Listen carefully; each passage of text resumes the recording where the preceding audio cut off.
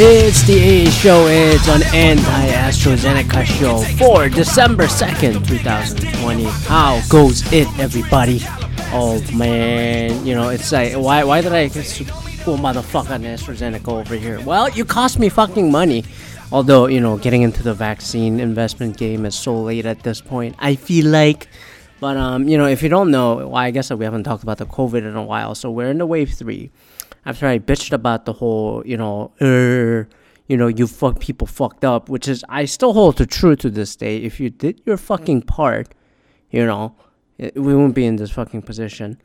I mean, it speaks volume to you as how widespread and easily spread this virus is. Like, even if like 99% of the people did a good job, 1% fucks up, it ruins it for everybody. So all these motherfuckers, I understand the difficulty, but coming up here with the awfully banal argument that they're throwing, that my freedom, my mask, my exercising of whatever, without putting into the fucking consideration, like, I did my part. Like, I put a plexiglass up on everybody. I contact trace everybody. I social distance everybody. I tell the patron to put on the fucking mask. If you did all that and then bitch about the situation, I am completely with you 100%. But don't fucking come back to me when you haven't done any of it or don't really enforce it and just take the check, take the money because it's the easiest thing to do. Then bitch about the fucking hard reality and then the harsh controlling environment we have, whether you're in Canada, whether you're in USA, Australia, UK, fucking Korea, or China. Dude, like, do the absolute everything, then tell me that you can't do it. Otherwise, fuck, man, I have less sympathy for you. So I'm shopping less at these fucking places that are not following the rules and then the advisory guidelines that they're supposed to fucking follow. Anyhow, AstraZeneca. So Pfizer has this thing has their vaccine that's going. Moderna, you heard of them. Novavax, you heard me bitching about them many times. Go back and listen to that episode as to why I want them to fucking flop.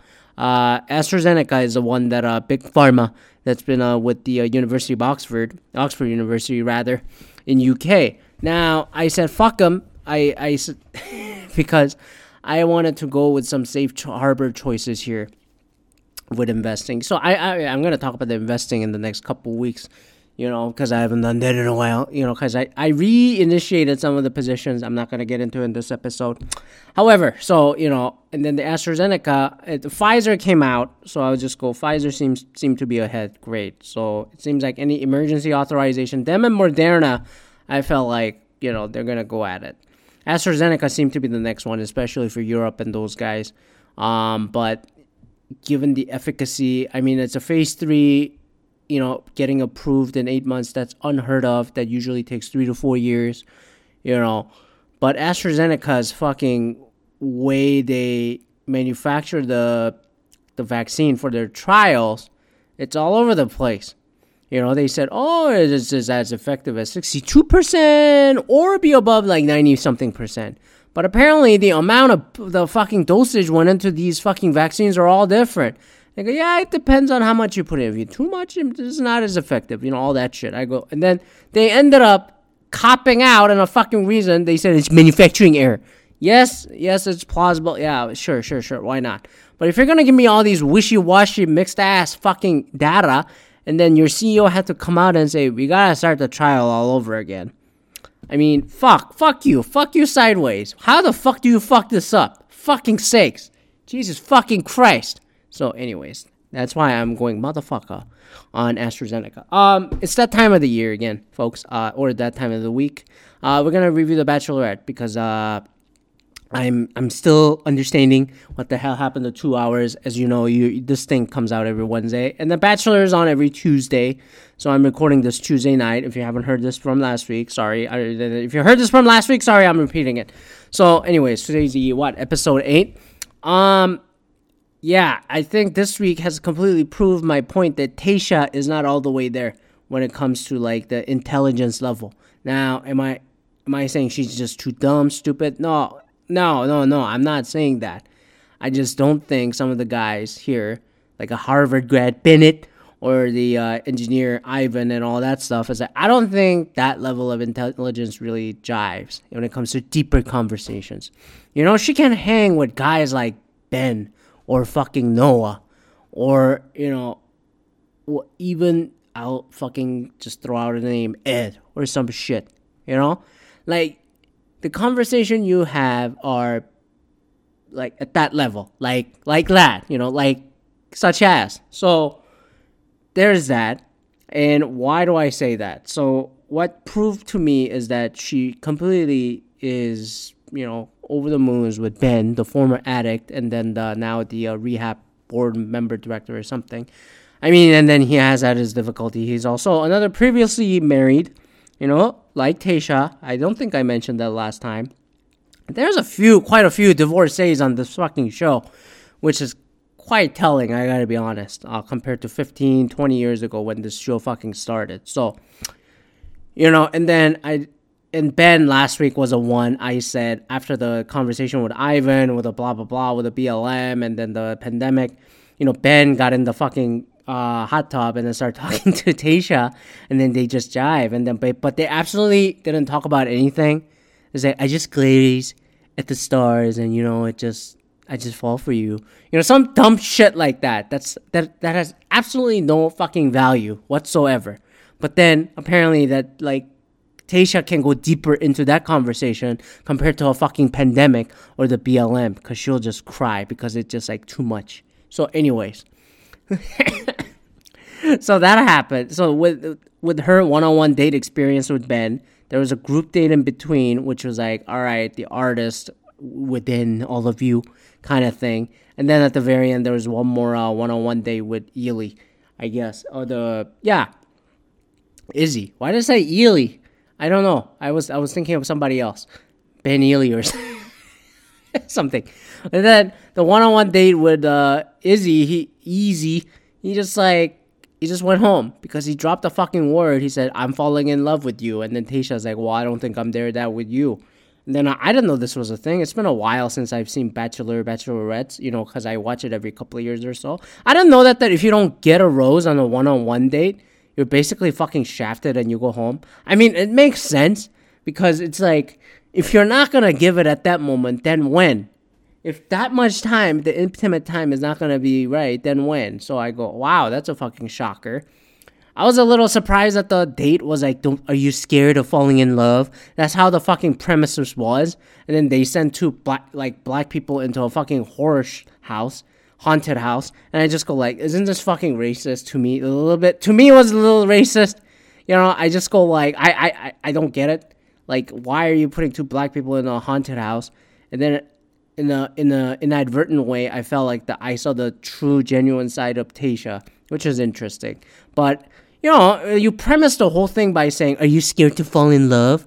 And then Easy just goes, I think I'm falling in love with you. I mean, to be honest, the guy was a little too excited, but the entire time I just thought, how many girlfriends has this guy had? Because I don't think he's getting hints. It's like, they're having a good time and all. Yeah, he hasn't had his opportunity to show his whatever side. But I just go like, dude, you should get the fucking vibe that like you pushing on is not gonna be reciprocated back here, you know? It's not the Newton's third law at the moment. It's like, I put in this amount of force. Oh, fuck, I dropped. You know, that's what the fuck happened. So that happened.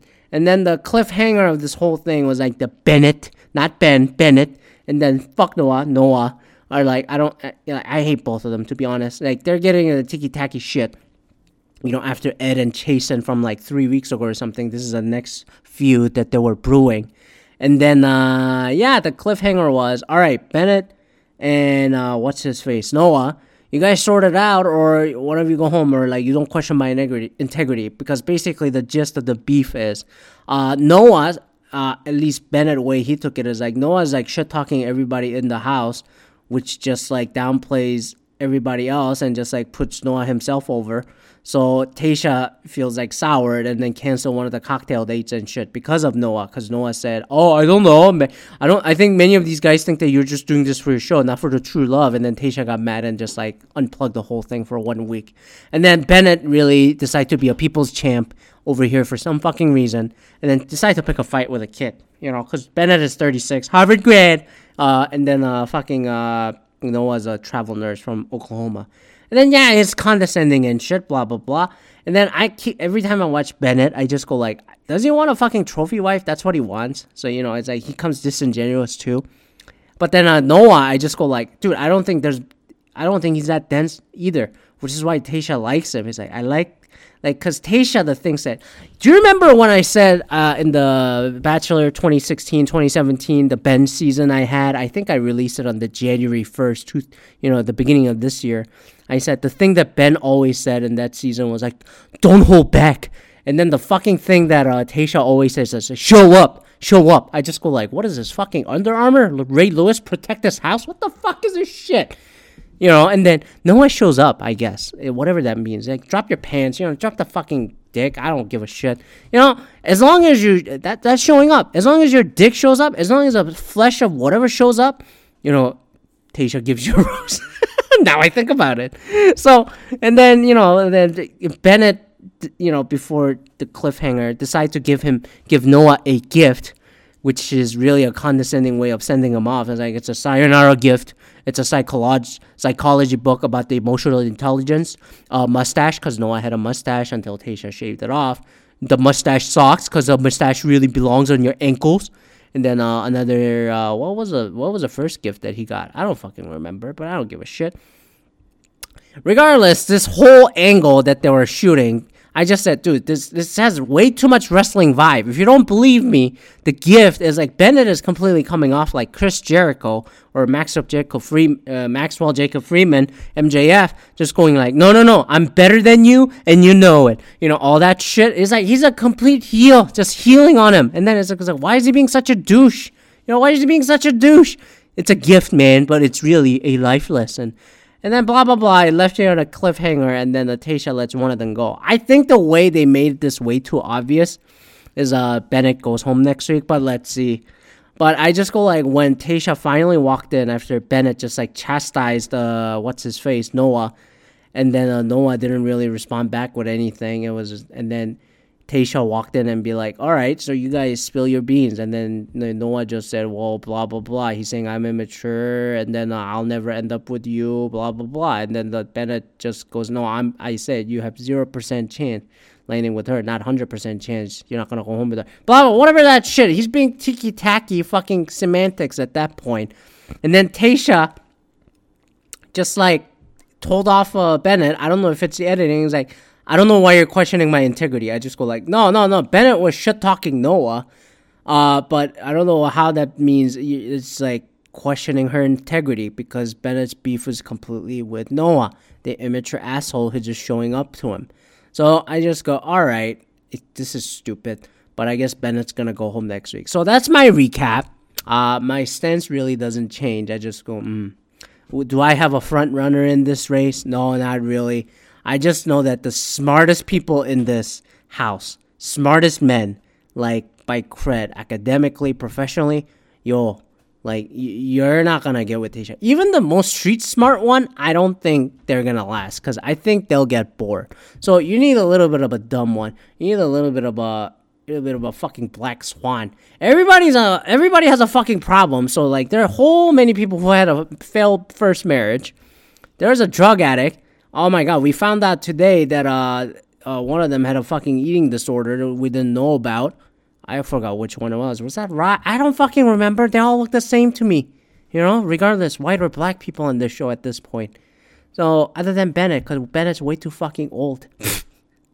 They all have like, all these bunch of betas, all these fucking simps, I just go, but BK, you should have had your struggles too. It's like, at least I admit it.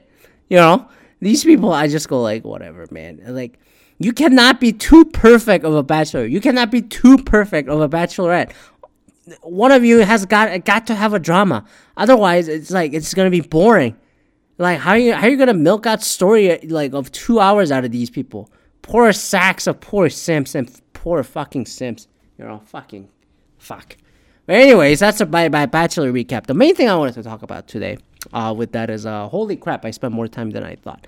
Is the at least here in Michigan, people are celebrating the Detroit Lions that they finally fired the general manager Bob Quinn and the head coach Matt Patricia. I talked about Matt Patricia before, where I said shove the fucking pencil that he puts on his ear and shove it up his fat ass, so he's not Bill Belichick. And then the more trope is going around, the usual argument, talking points from the sports media, the mainstream media, MSM, over there, is that, Belichick's disciples never succeed. They all fail. What's up with that? I gotta tell you that after 17 years, I cannot believe people are still trying to hire out of the Patriots over and over and over again. And it's not just the head coaches, folks, because they're hiring like director of player personnel, the scouting director or some shit. And I just go like, none of them ever fucking worked out. So you want me to go down the fucking name? I'll start right here with the coaches, in whatever order. Matt Patricia, he was a defensive coordinator. Romeo Crennel, he was a defensive coordinator. And Romeo Crennel was a head coach for the Houston Texans. He got fired. Charlie Weis, he was the offensive coordinator while Romeo Crennel was a defensive coordinator. Charlie Weis, god awful. He got fired at the University of Notre Dame, and then he tried to be the genius at Kansas. Didn't work out. So, Matt Patricia, Romeo Crennel, Charlie Weis, who else? Josh McDaniels. He crawled back into fucking New England. Eric Mangini, he coached the Browns and the Jets. He's the one that fucking snitched on the Spygate. You could say Jim Schwartz, who also coached the Lions. Who else is out there? I don't have a list in front of me. But, Brian Flores was in Miami. Time will tell, but he didn't get off to a good start with Kenny Stills. The other guy is Joe Judge. Was it John Judge, the guy who's fucking managing the Giants? I mean, he was a fucking special teams coordinator. Jesus Christ. And then, I'm trying to remember who else, but there were a whole bunch that got fired. Oh, Bill O'Brien, he got fired this year from the Texans. That's almost 10 just out of the head coaches. Director in the front office, outside the sidelines. You had the most famous one is Scott Pioli, who was, for some fucking reason, the executive of the decade, if I remember right, from the Sports Illustrated in 2009, 2010. He got a job as a Chiefs general manager after he was a director of player personnel, during the initial Belichick dynasty era. He fucking soured fast. And then Thomas Dimitroff, the guy who was the general manager until this year in the Atlanta Falcons. He was in the Patriot system. I mean, his run wasn't as bad, I'll be honest, compared to Scott Pioli or something. But, he never got to that level. He never beat the Patriots. Whatever you want to say about the Falcons blowing it in 2016, I just go, it was never the robust roster, I'll say, over the last 10 years, especially after Matt Ryan, Julio Jones. They try to patch it the last 4 years. The other guy was Bob Quinn, who got fired on the fucking Lions along with Matt Patricia. And only if you want to call them disciples that I say it has worked out of the New England system, are the former players who are the head coaches. There are two in the NFL. You've been wondering, Jesus, who the fuck, BK? One is Mike Vrabel on the Tennessee Titans, who was a linebacker for Belichick, and then a linebacker coach, if I remember right. So I consider him more as a player than a disciple of a coaching tree. The other is a Cliff Kingsbury. People don't realize that he was like a third quarterback in 2003 when the Patriots won the Super Bowl the second time. So you want to count that under the disciple? I guess you could. But really, I really don't count Cliff Kingsbury under that. But Kingsbury, who's coaching the Arizona Cardinals, who look like Ryan Gosling, whatever. Other than those two, no head coach really worked out. Nick Saban, it didn't work out either. If it worked out so fucking great for Nick Saban in the NFL, he would still be there. But instead, he had some respectable run, but he ended up back in college where he has more control and all that shit.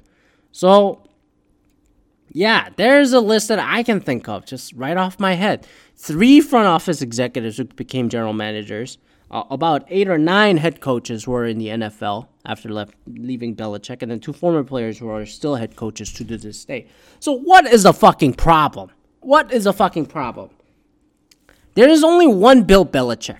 Bill Belichick will go down as the greatest coach, not just a head coach, in the history of the gridiron football.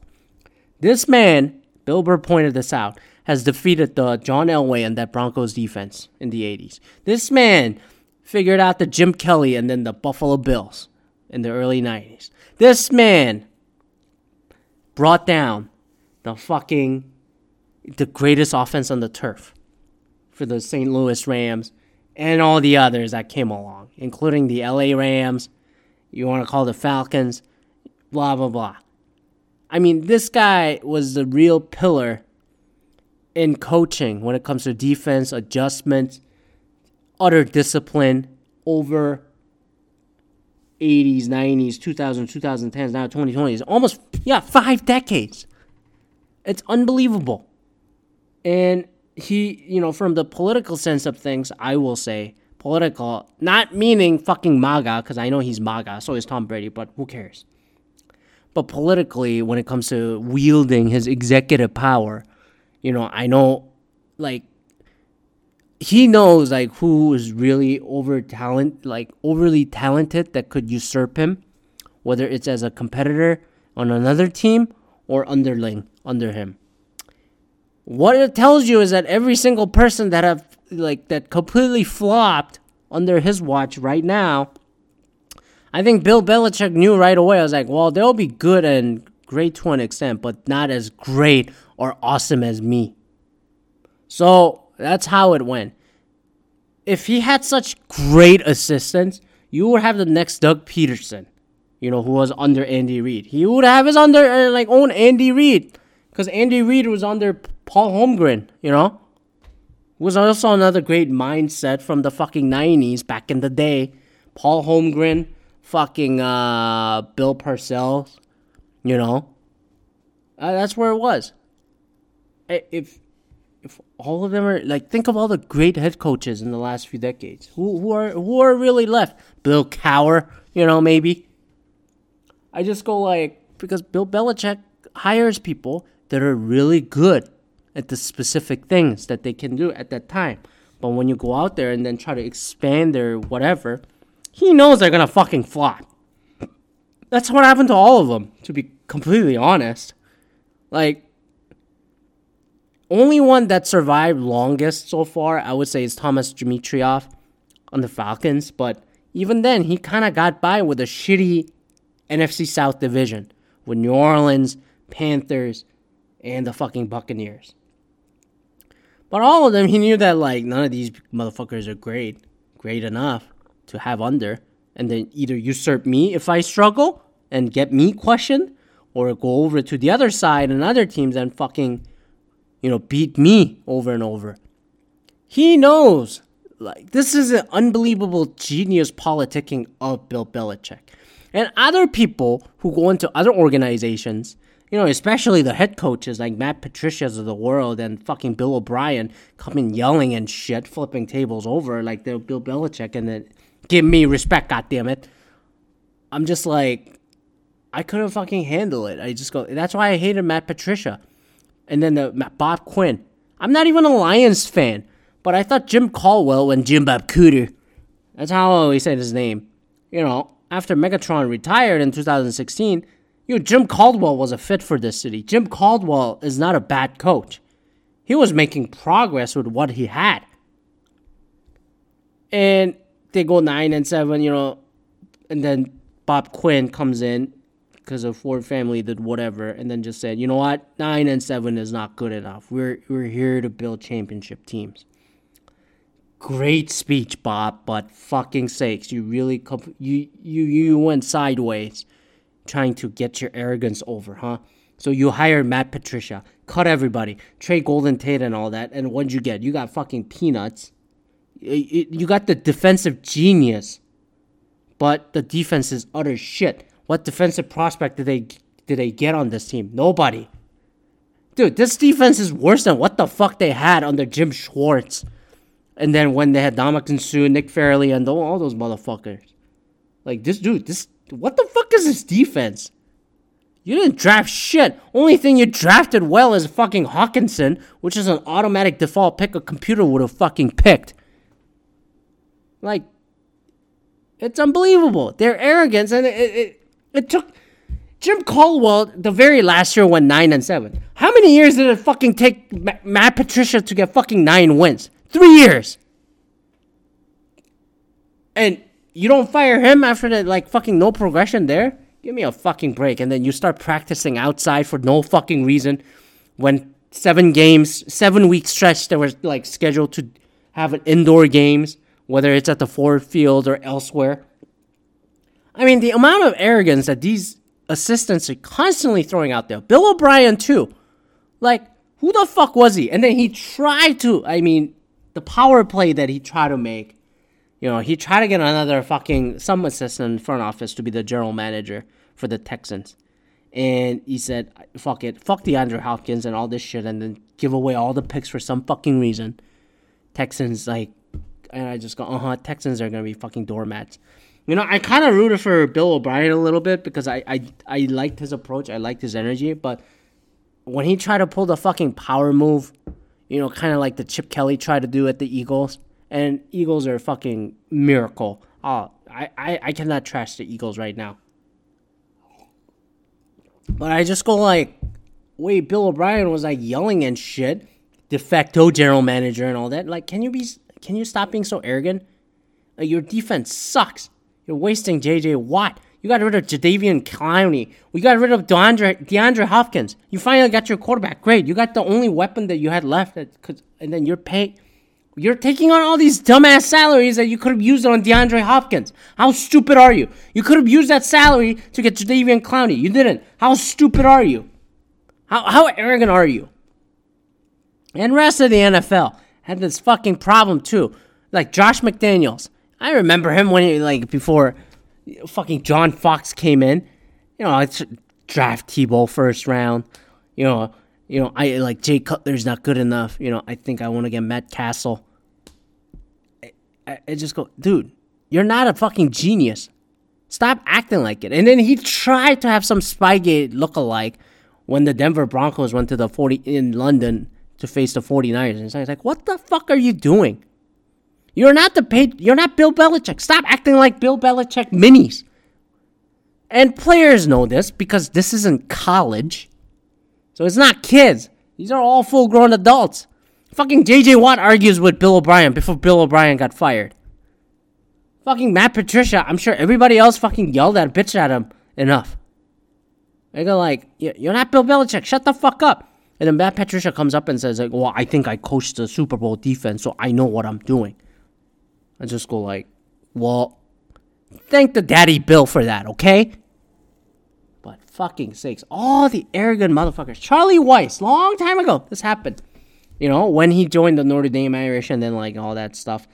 When that happened, Brady Quinn. Oh, you said, how great is it to have another Brady in your fucking offense? Well, where the fuck is Brady Quinn now? He's looking pretty on a fucking Fox studio, huh? He didn't become a fucking legend. What the fuck happened to Notre Dame? Nothing. Especially after Brady Quinn left. And Brady Quinn didn't come with Charlie Weiss as an initial fucking whatever, the recruit. He only stayed because the fucking iron was hot on the fucking Patriots offense. Didn't benefit anybody one bit. Give me a fucking break. Oh, Jim Schwartz, another fake tough guy. Yes, Jim Schwartz is a bit of a stretch, but the first Lions, when they were making a turnaround and a comeback, I gotta say, Jim Schwartz was great until he started showing that he's a fake tough guy too. The reason that the Lions really never got over the hump in the early 2010s, you remember Ndamukong Suh, just throwing out everybody, just getting disciplined over and over. And then Nick Fairley coming in. It was a great defense, but at the same time, dude, these penalties are unacceptable. You can't rein in a fucking discipline. And Jim Schwartz acting tough in front of Jim Harbaugh and shit. I remember that here in Detroit. I just go like, dude, Jim Schwartz is a fake tough guy. The players have no respect for him. That's what happened, especially the defensive side of the ball, coming from another defensive guy now I think about it. The arrogance is unbelievable. And then players is like, yo, fake tough guy, fake tough guy. That's why he got fired eventually. And then all the rest of the defense is gone.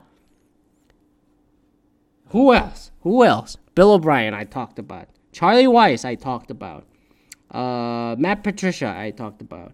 Fucking Jim Schwartz, I talked about. Nick Saban, another one. I mean, he tried to be he looks like a fucking... I mean, college is a fit for him. But he is a Bill Belichick disciple. You know, he's the Bill Belichick of college. Dude, you can't do that shit in the NFL. He tried 2 years and he was losing his shit. These are adults. He couldn't cut it. So he fucking went back to the college when he said, I am not going to be a coach of Alabama. And then he fucking went back a day after. What an asshole. What a fake tough guy, huh? So that's another one. Nick Saban, I'm going to throw him under the bus at the professional level on there. And who else is left? Jesus. Romeo Crennel? I don't know. The Romeo seems like he's just going around and then he's like, fuck, he sucked. He sucked. And then he went to the Browns also. He sucked. Eric Mangini also went to the Browns. They sucked. Do you see a fucking pattern here? Especially for the Browns. Let's get another former fucking Patriots disciple. They tried that twice. They tried that with Romeo Crennel. And then fucking Eric Mangini. Fucking flopped twice. Unbelievable. I mean, I guess the Lions did that too at a degree, but then Jim Schwartz is a bit of a reach, you know, being a Belichick disciple. But I'll put him there because he's under that coaching tree. There's only one Bill Belichick. And every one of these motherfuckers try to act like they're the toughest motherfucker possible. In the front office and on the sidelines. Stop hiring somebody out of fucking Patriots. If you want to hire somebody from the Patriots, do what the Titans did. Do what the Cardinals did. Get a former player instead. So, is Tom Brady going to be a great head coach someday? Yeah, I think so. I think Tom Brady has an ego just as big. It's like Michael Jordan coming on the sideline and do that shit. So it will probably work out. Mike Vrabel, to his credit, he worked his way up. He was in Ohio State. I remember he was on the staff under Luke Fickell when he's an Ohio guy, right? And then he went back to the NFL and then doing all that stuff, which was great. And then I think he paid his dues. But he learned his way. A great linebacker through a great team, through great training and internships of the coaching lessons that he has gone through has worked out. So, there's that. Hire a former Patriots player. But don't go for a tight end or some shit like ESPN did with Jason Witten for the Monday Night Football. Go for a quarterback or go for somebody who played long enough. So do you go get Adam Vinatieri? I don't know, maybe. Kicker as a head coach? That would be fucking interesting. But don't stop trying to mimic the Patriots. I'll just say that. And then the stupid thing is people tried this for 20 years and it worked out nowhere. Only closest thing that I can think of is probably the Falcons winning it with Thomas Dimitroff. But, fuck it, whatever, right? Otherwise, none of them fucking worked out. Give me one that worked out. So stop hiring Bill Belichick's assistants. And if you hire the Bill Belichick's assistants or any of the front office people, stop acting like you're one of them. Yes, discipline. Next man up mentality. Yes, great. But you're not Bill. So stop acting like it. You lose respect super fast. Because people know that, like, okay, you're a fake tough guy. Mike Vrabel is not a tough guy. If you watch him, he played the fucking game. That's why he's such a great coach. Cliff Kingsbury is a young dude. He could still be a fucking third quarterback in the fucking CFL somewhere. So, these two people are not arrogant people. Unlike the rest of these motherfucking failures that we had the last 18 years. So, stop being arrogant. I'm glad the Lions fired him. Because I couldn't handle it, and I'm not even a fan. I'm not even remotely close. I could smell it fucking 30 miles away just reading stories. I just go, you're not the Patriots. Stop acting like it. Stop trying to mimic it. Okay? So anyways, that's it. That's my rant against all these former all these patriots, fucking monkey see, monkey do people. These people are so fucking stupid. So, anyways, thanks for listening. Thanks for putting up with me for the last 16 minutes on this.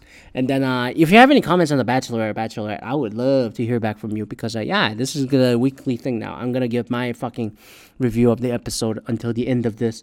Am I going to do that with a Bachelor when it resumes in January? Let's see. I might. Who knows? So, anyway, thanks for listening. Email me at a-show@outlook.com. a-show@outlook.com is the email. I don't have Twitter. I don't have Instagram. I don't do any of that shit. So, thanks for listening. Tell your friends about this. If they, I would love to hear from your friends and buddies, what they think of The Bachelor, Bachelorette, or even the NFL. My fucking take. Am I being too general? Am I being too fucking broad? Let me know. All right. Peace out. Have a great rest of the week, and see you next week. Bye.